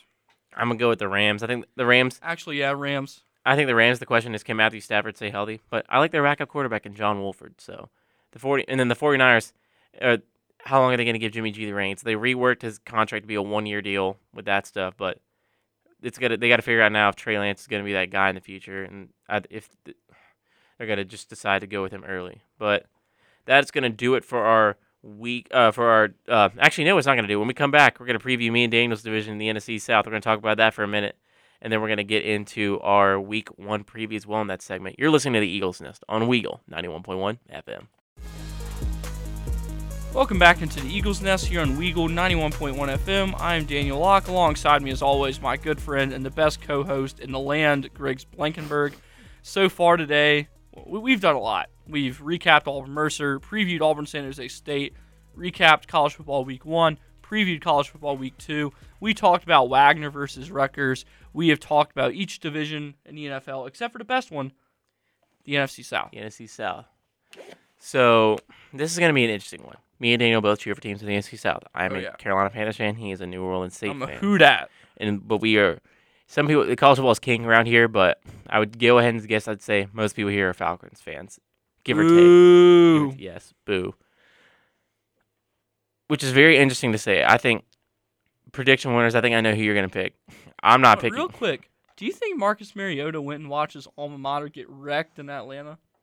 I don't remember seeing him on TV or anything. I feel like he would have been made like a meme or something like that. He had to have been there. He had to have been there. I just don't think he was like one to be seen. Yeah, right around there. But for this division, since we got to get into our Week 1 stuff too earlier, Falcons last. Yeah, of course. I think that's going to be the case. Falcons aren't going to win 6 games. Yeah, I'd be very surprised with that. I think the Falcons are going to be competing for one of those top 3 picks. I think, as much as it hates me to say it, I think the Bucs. And here's why. Really? They returned Tom Brady. They got Mike Evans still. They got Chris Godwin. They have, they gained the receiver on the offensive side. Who did they gain? Julio. They gained Julio. And Russell Gage. They have one of the best receiving corps in all of football. Tom Brady still was like leading the league in passing last year. But 3 of their starting O-linemen are out for the year. Fair enough. I think Tom Brady's he's that guy. And granted, the Panthers and the Saints both still have their question marks. And I think Tom Brady could overcome a semi-decent offensive line to try to win that division again for the Tampa. Because the other quarterbacks he's going up against are Marcus Mariota, Baker Mayfield, and Jameis Winston. But, yeah. But I got the Bucs just because I think the defense is going to be too strong. Call me a homer. I don't care. It's coming back to New Orleans. It is. 5 NFC titles in 6 years. It's back. You mean NFC South titles? Yeah. Yeah, I remember that. I wish we had. Panthers are the first team to go 3 in a row, though. I always remember that. All right, we were the second. You were the second. I think you went to 4 in a row. So you guys got the 4th. Congratulations. I think the Saints are going to finish second in this division. I think the Panthers are going to finish third, but I think both the Saints and the Panthers are going to be competing for wild card spots. I'm not quite as high on the Saints as I was this time a week ago when we had, without a doubt, the best secondary. But unfortunately, we have traded away the best slot corner in the league, C.J. Gardner-Johnson, to the Philadelphia Eagles. That's great. Yeah. Crap. One of my favorite players on one of my bottom 5 teams. I saw this really cool shirt. I'm glad I didn't buy it now. But on the top, it said Dome Patrol. Then it had CJ. Then it had Marshawn. And it had Tyrann Mathieu. And on the bottom, it said No Fly Zone. And I was like so close to buying it. Well, good money decision right there. But yeah, before you knew this before that, I'm going to talk about the Panthers for a second. You knew this before, and when we still had Sam Darnold, I was saying lose every game at the start. Just get Matt Rule out of here. I don't think this team's going to do anything. I think we'll finish below the Falcons. Yeah. Now, over the summer when we weren't here, we got Baker Mayfield. I think that changes a lot of things. It does. Baker Mayfield's certainly better. 100%. I think we could become. It went from now being, I think we're going to lose a lot of games to could we fight for a wild card spot or give over 500? But the fact is that would get us into the draft pick purgatory once again, where the Panthers always pick around that 8th spot, where we're always not good enough to be in the playoffs, but also not good enough to be in the top. We're not bad enough to be in the top 5 as draft picks. Yeah. So that's going to be the question for that. And then you lose so much on that defensive side. You lose Stephon Gilmore. Granted, he didn't play too many games for the Panthers. You lose Hassan Reddick, who was the biggest loss, getting you most sacks. You get J.C. Horn back, though, which is very good. And then, of course, McCaffrey's back. So if McCaffrey can hopefully stay healthy, he's had a longer time to recover these last 2 years. Hopefully that can work. But that's enough for our division stuff. We'll talk more about that. NFL will always be a part of this show from here on out. But let's get into the Week 1 preview. First off, today we have the Buffalo Bills. All right, let's go through their division winners first, actually. All right, no, our award winners. All right, let's start with this one first. Let's go Offensive Rookie of the Year. Oh, Rhodey. Offensive Rookie of the Year. Shoot, that's tough. Let's see. You go first. Offensive Rookie of the Year. I want to say George Pickens, but I don't know how much he's going to play. And he's got a. Someone said the Steelers lead the league in backup quarterbacks being on their roster, which I thought was very funny. That is funny. I don't know if any quarterback's going to start right off the bat. No. I think Mitch is going to hold the job on for long. I don't think they're going to give Kenny the reins this year. It's hard. It is hard. I'm having to look at the draft stuff. I know who I'm going with. Who? Call me a homer. I don't care. Chris Olave. The second time you said, don't call me a homer. Those exact words the second time you said it. I respect your decision with that. Chris Olave is one of the top people. I'm going to go someone different. I'm going to go Breece Hall. I like him. I think that if they can get the job done, especially if I think they're going to finish third, he'll be running the ball a lot. It's not more about how you finish in that Rookie of the Year. It's about how much production you got. So I'm going to go with him on that. And then NFL Defensive Rookie of the Year. I'm going to go Aiden Hutchinson. I really feel like obviously he's playing at home in Detroit. I think he fits that Dan Campbell system well, and I like the fit, and I think he's going to ball out. I like that too. That's actually who I'm going to go with too. I think Aiden's going to do a great job this year. Vegas agrees with us. That's good. Let's go to this one. It's a more interesting one. Coach of the Year. Coach of the Year. Mike Vrabel won that last year for the Tennessee Titans. I'm going Dan Campbell. Really? Yes. Does that mean you think they're going to be well enough where he deserves that then? Yes, I think they're going to win 7 or 8 games. But is that good enough for him to win Coach of the Year? For Detroit, yes. Fair enough. Golly, who do I think is going to win Coach of the Year? This is a toughie. It is tough.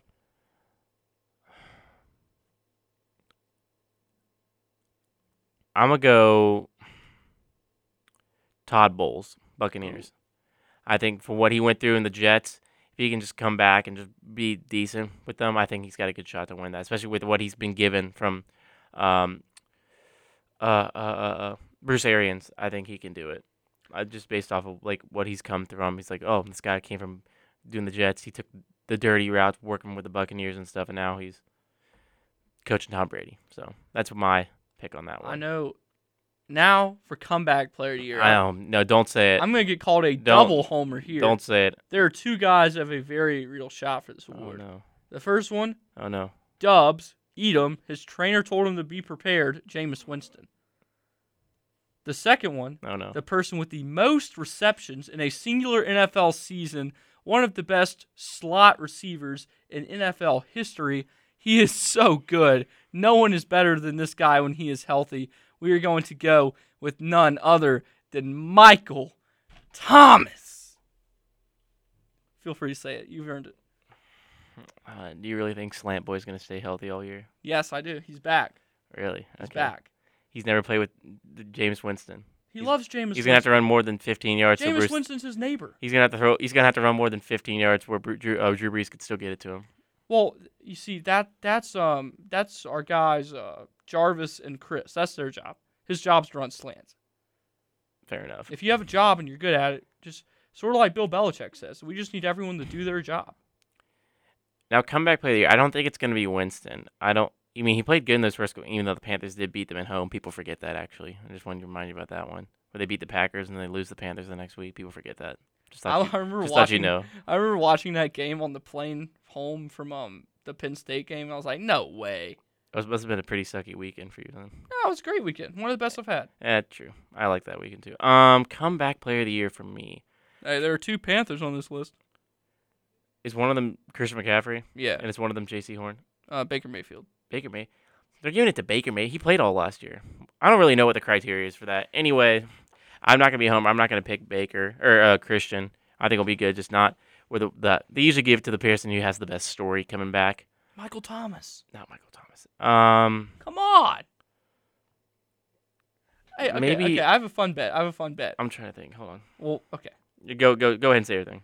If the Panthers beat the Saints, they're not. Week 3, I will wear my Luke Kuechly jersey on the show the following Thursday. Unfortunately, unlike you, I don't have a jersey for every team. Well, that's where this comes into play. I have to buy. I'm not buying. No, I'm not buying you. I'm not making you buy anything. Oh, this is easy. Hold on. If the Saints beat the Panthers, you're wearing my Michael Thomas jersey on the show the following Thursday. Maybe. It's a fun bet. Maybe. Come on. It costs neither of us money. Fair enough. But okay, fine. I'll wear the jersey for the show only, not the whole day. That's fine. All right, I'm gonna go Derrick Henry. This is easy. I think if he stays healthy, that's easy award. Easy money. I know that's who. NFC South is stacked with comeback players of the year option. Daniel Jones, when he's get out of here. All right, and finally, let's get this one real quickly before we go to break. NFL MVP. Or as I like to call it, the quarterback award. Yeah, fair enough. I've got Josh Allen this year. Josh Allen. I think that's a good pick. I think it's going to be Josh Allen as well. I mean, the stars are aligned. Mahomes losing a lot of his key star power in Tyreek Hill. I think it's going to be Allen too. But then again, it's what we've talked about already on the show, or what I've said already. The Bills have been so overhyped. Or not overhyped to the point. They're a very, very, very good football team. So the matter of fact is, are they getting... what's the word that they're getting? They're good enough to be getting this hype, but it's too much, I think. Yeah, I wouldn't say overhyped. I would just say very high expectations. Yeah. Even though they are set up to win that division, I think. Even though you disagree with that. You just gave Josh Allen MVP, and you don't think he's going to win this division. So, that's impressive. But I'm going to go Allen. I think second would be... Justin Herbert is my second. That's who also I was going to say. I think that'd be a good chance. And then they'll throw in one, like, offensive player. I think maybe like a Devontae Adams or someone like that. So, who'd you say? Devontae Adams is like the third one, because they have to show that's not a quarterback award by voting like someone else like a third, or a Cooper Kupp. Cooper Kupp had one of the best receiving years of all time last year. He won the offensive player of the year, but I don't know how that works. I think for offensive player of the year, I'm going with Devontae Adams. That's a good one. I want to say Devontae too. I think maybe Debo if he stays healthy. And real quick, defensive player of the year, I'm going Aaron Donald. Aaron Donald's a good one. I'm gonna go T.J. Watt. Oh, I like that. He's been playing really good in that. If the Steelers are gonna win many games this year, it's gonna be on the defensive side of the ball. I feel like he fits that Mike Tomlin system. Yeah, I just don't think Aaron wins it back-to-back years, even though he is back-to-back. You mean? That one, yeah. He's still one of the best defensive players of all time. He's getting up to there. If he wins this one, I thought you were talking. Oh goodness, I thought you were saying Aaron Rodgers. No. Yeah, I got you. You're right. Aaron Donald wins he's already gotten all the accolades. It's just a matter of time. Is how much longer can he go to prove that he's the best of all time? True. Defensive. But yeah, that is going to do it for our coverage. Our awards segment is going to. Oh, we didn't even do our Super Bowl predictions. We'll save it. We'll do that later. All right, when we come back, we're going to preview the week 1 of the NFL season. You're listening to the Eagles Nest on Weagle 91.1 FM. Welcome back into the Eagles Nest here on Weagle 91.1 FM. I am Daniel Locke, alongside me as always Griggs Blankenburg. It's been a loaded show today, too much to even talk about, but now it is NFL Week 1, which gets started tonight against the Panthers. I wish it was the Panthers tonight, but it is Why did I say that? I wish we were at the home team. That means we'd won the Super Bowl. But yes, the defending Super Bowl champions taking on the team that a lot of people think are going to make the Super Bowl this year in the Buffalo Bills. That's at 7:20 Central Time on NBC. But again, we won't be there because Daniel and I are calling the women's soccer game tonight for Auburn Soccer live here on Weagle 91.1 FM. Auburn versus UMass Lowell coverage starts around 6:15. So tune in. Yeah, give or take a minute or two. Yep, tune in. It's going to be a blast. Oh, yeah. But yes, Bills-Rams is tonight. That is a very interesting matchup, especially with Matthew Stafford still being questionable a little bit. He got shoulder surgery, they're saying, in the offseason. They don't really know how that's going to look. I mean, he loses Odell this year, but you still got Cooper Kupp, one of the best in the business on the offensive side, going up against a very stacked Bills team, and both of our MVP predictions, Josh Allen. Yeah, definitely a loaded matchup.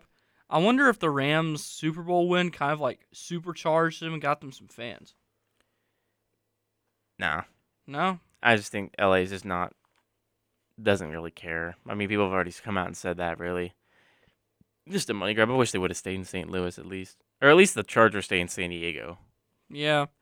So moving on, Saints-Falcons. This one's not on our pick'em, so we can give a prediction here. Saints. Oh, the Saints are going to crush them. It's not going to be close. 40-0, at least. Probably 40, more. at least. Probably more. Michael Thomas, 2 touchdowns, 13 catches for 137 yards. Jameis Winston, 25 of 33 for 357 yards, 4 touchdowns, no picks. Chris Olave, 6 receptions for 60 yards and a touchdown. And Alvin Kamara is going to have 14 carries for 206 yards and a touchdown. Really specific. Yeah.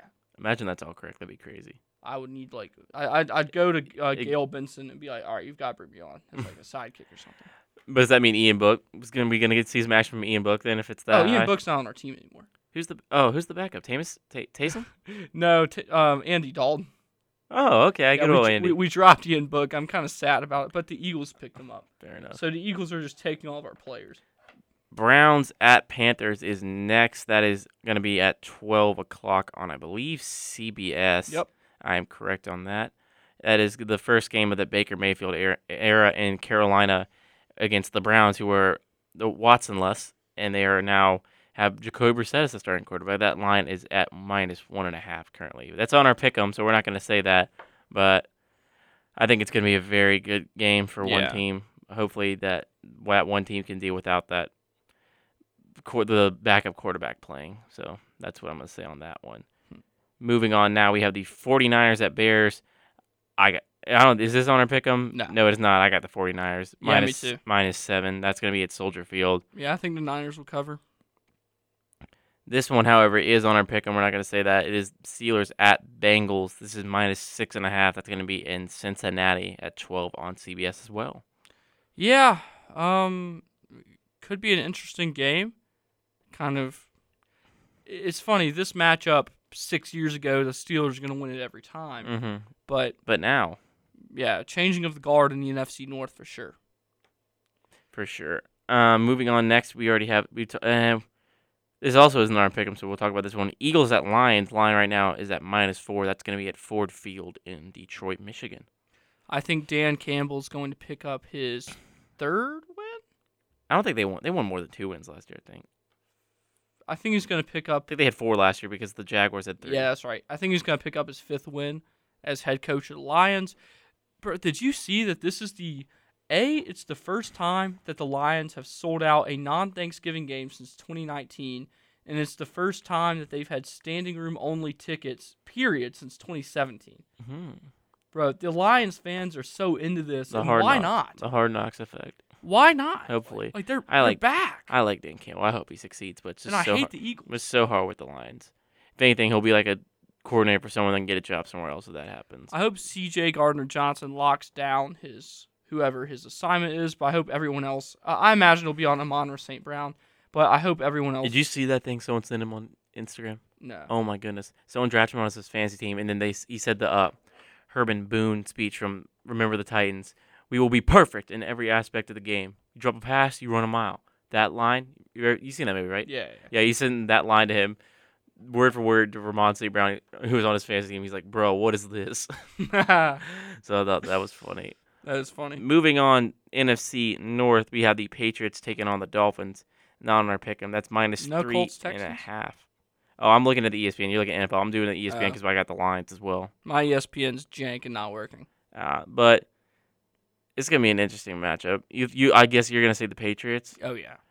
But you got to remember, I think the Dolphins have won like the last 2 or 3 matchups. Yeah, that's over. I'm gonna go with the Dolphins. I think actually. Okay. If I'm wrong, I probably won't pick for the Dolphins the rest of the year unless they're playing someone absolutely terrible. But I'm gonna go with the Dolphins. Yelling outside the studio, all good. We have the Ravens versus the Jets. It is Joe Flacco revenge game time versus the Ravens. Joe Flacco won them a Super Bowl. -7 for the Ravens. That's the thing that indeed happened. I'm gonna go with the Ravens, man. I don't think the Jets are gonna be able to get it going with Flacco. Oh wait, New England and Miami was on our pick'em. Well, whatever, doesn't matter. Yeah. We'll move past it. This is gonna be an interesting one next. I have right here. It might be different on ESPN. We have Jags versus the Commanders in FedEx Field, -2.5 in favor of Washington. I'm going for the Jaguars just because it'd be funny and I can make fun of Alex Houston if the Commanders lose. I mean, the Commanders lose a lot. We'll have a lot of opportunities this year to do that. I know. I can't wait. It's going to be awesome. He's not listening to this. Next, we have Colts-Texans. Colts. Even though I think Davis Mills is better than a lot of people would give him credit for. Yeah, he was kind of thrown into a rough spot last year. Mm-hmm. We have the Giants at Titans. Daniel Jones taking on Ryan Tannehill. -5.5 in favor of the Titans. Mr. Dimes is legit. Like, the day after the Auburn-LSU game, which is a top 5 night in my life last year, I went to the Saints-Giants game where Daniel Jones led his team to victory over us in overtime, and our first game at full capacity in the Superdome since January 4th, 2020, which was kind of embarrassing. However, Daniel Jones is good. He's going to have a breakout year, and he's going to beat the Titans. So, Danny Dimes. Fair enough. This is an interesting one right here. Packers at Vikings. Packers are a -1.5 point favorite, even though Rodgers just come out and blatantly said that he does not like his receivers this season. Daniel, what are you thinking about this one? Yeah, it's hard to like your receivers when you go from having one of the best in the game right now to a bunch of jobbers. But you didn't hear Jameis Winston complain about it, and neither should he. So I'm going to go with the Vikings. I mean, in fairness to Jameis, he only had to play with him for 3 games. 5? 5? Actually, a little more than that. He got hurt late October. I don't know. I just remember the video of him dancing after. That's all I remember from that. I know they won the game he got hurt in, that's for sure. Yeah, that was a good game. I think Vikings win that one. I said the Vikings are going to win. I just think, Justin Jefferson and Adam Thielen are incredible, or a very underrated 1-2 punch in the National Football League. I think Jay Jettis could compete for Offensive Player of the Year. I could potentially see that. Next up, we could have put this one on our pick, and we'll do it, and we'll just talk about it right now more in depth. Ooh, the next 2 games are actually really good. I'm looking at it right here. Chiefs at Cardinals. Chiefs are a -6 point favorite. That's going to be in Glendale, Arizona. I'm going to go with the Chiefs here because of the fact that the Cardinals don't have D-Hop. Yeah, I'm thinking the same. Moving on next. This one's very interesting. This one we said that could be flex if it was like a week 17, 18 game. I forgot they can't flex games into different spots, different weeks. But we have the Raiders versus the Chargers in SoFi Stadium in Inglewood. It's going to be the line right now. It's currently Chargers -3. This is hard. I'm going with Vegas, man. I think they're going to win on a game-winning field goal from Daniel Carlson. It happened a lot last year. I just don't know, man. That's a very hard game to think about. Coming from the fact that I know Raiders fans are going to travel, obviously. But then you got Justin Herbert on the other side of the ball. But then the start of the Devontae Adams era. It's just a matter of, do I think the Raiders defense can overcome the struggles that they have? Can the Raiders offense overcome the struggles the Raiders defense might have this season? And it's for that reason that I'm going to pick the Chargers. If people are, they say they need to win this one to start off well. And finally, this game's on our pick. I'm not going to give away a winner. But we have the Bucks versus the Cowboys. That's -2.5. That's going to be in Arlington. It's all about how the Cowboys front seven do. And it's going to be a matter of can Zeke be old Zeke and get back to that production, especially without Amari Cooper. They have CeeDee Lamb still. They're without one of their best receivers. And maybe that they'll learn that in a clutch spot, it's best if you don't box the ref out when he's trying to spot the ball. Fair enough. You can't complain when that happens. Right. It's stupid. It's like Chase Claypool saying that. It's like blaming other people. I mean, bro, you did the whole celebration. That was your fault. And finally, the Monday night game on ESPN, Broncos versus Seahawks at Lumen Field, -6.5 in favor of the Broncos. Oh, yeah. Not even close. And we have the little bit of time we have left. We're just going to do this. Let's go ahead and say it, Daniel. Our Super Bowl predictions going into this season. Okay, I'm not going to be a homer here. Don't worry. If you were a homer for this one, I'd be concerned, even though I know you're. Okay. So I don't think it'll be the Bucks. That's for sure. I think it'll be the Bills out of the AFC. I think they'll beat the Bengals in a very competitive AFC championship game. That's what I'm kind of feeling.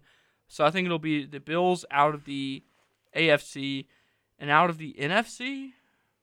NFC is very interesting. Yeah, I don't know. Because I don't think the Rams are going to go back. No, I don't think so either. Huh. You know what? I'm going to take the Cardinals.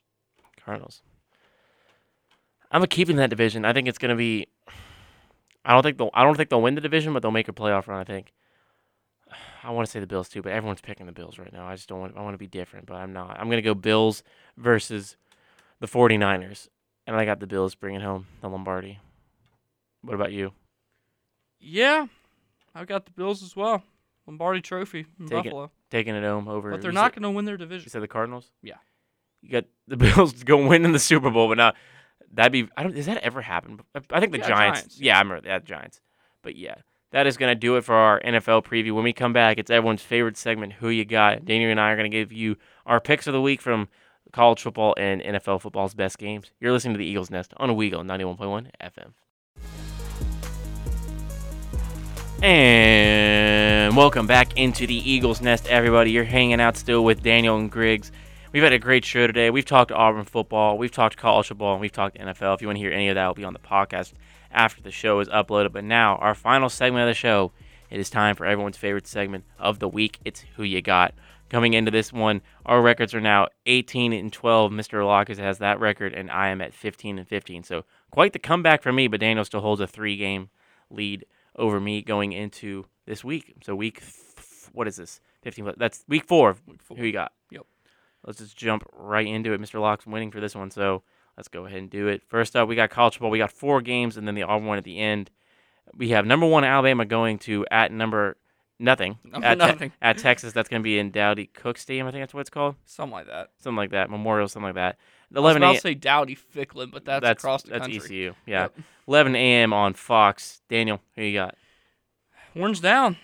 I'm not going to say the other thing, but Bama.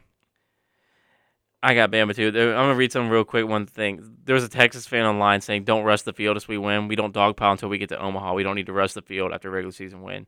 And someone on Twitter goes, talking about this, he goes, it's an A&M fan. He goes, ooh, we expect to win, and we shouldn't rush the field. My brother in Christ, 10 months ago, you lost to the University of Kansas on that field. If you win, you better tear that stadium down brick by brick. Unfortunately, I think that stadium is still going to be standing. I'm going with Bama.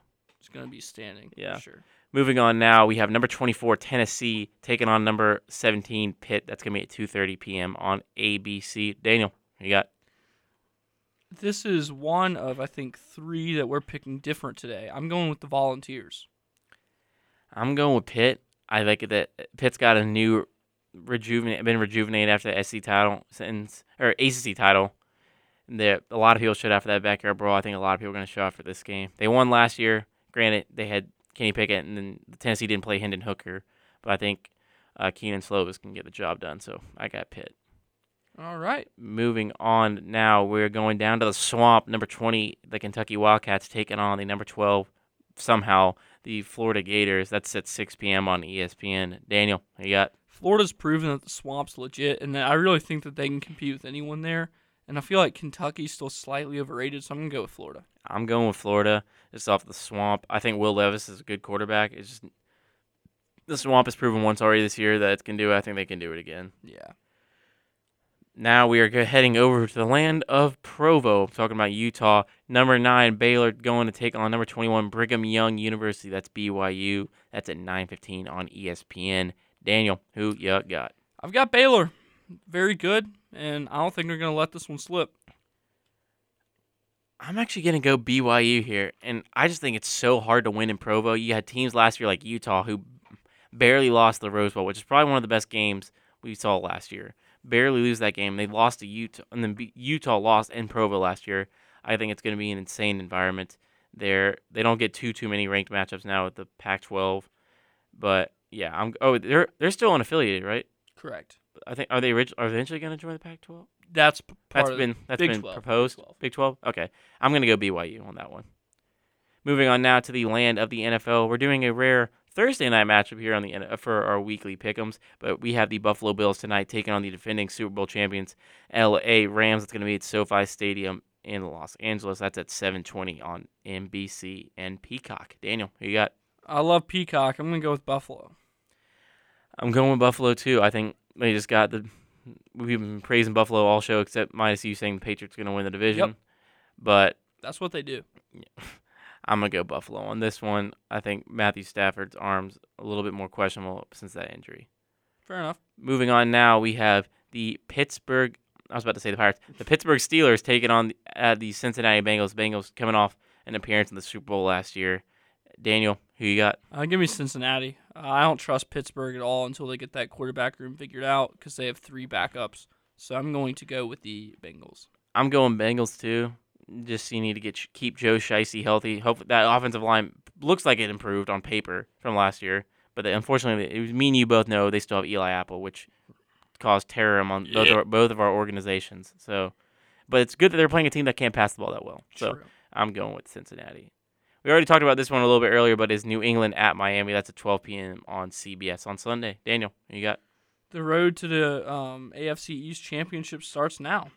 It's all about Belichick. It's all about Mac Jones. It's all about the Patriots. So give me the Pats. I realized I called the AFC East the NFC North earlier. So well, at least you didn't promise Twitter updates from a press conference and forget to tweet about the press conference. It's all good. Forgive and forget.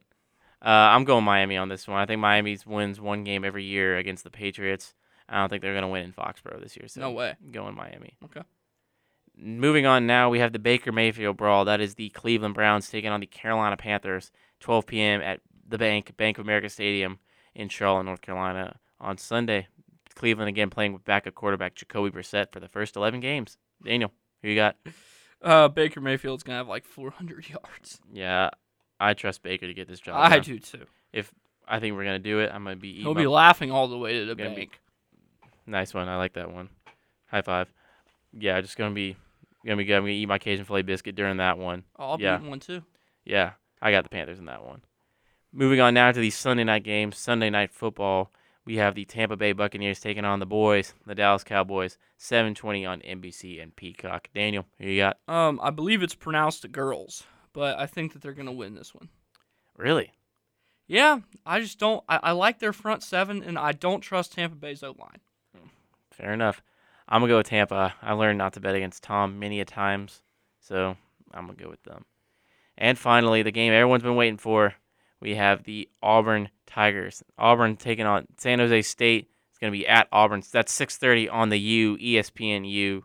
That is this Saturday night in Jordan-Hare Stadium in Auburn, Alabama. Daniel, who you got? No shot that Auburn loses. Now the question is, does Auburn cover? 23, yes. I think Auburn covers as well. I got the Tigers. I'll be in the box for Weagle for the first time. And Daniel, any closing thoughts before we wrap it up?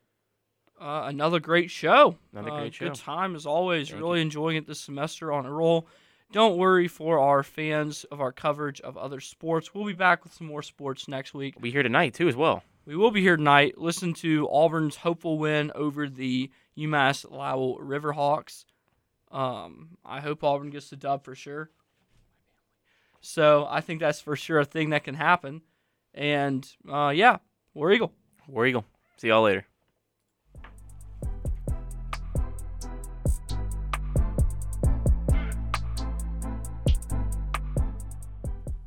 Thank you for tuning in to the Eagles Nest. We enjoyed bringing you updates on everything going on in the world of sports. If you missed any of today's show, you can catch the podcast version wherever you get your podcasts.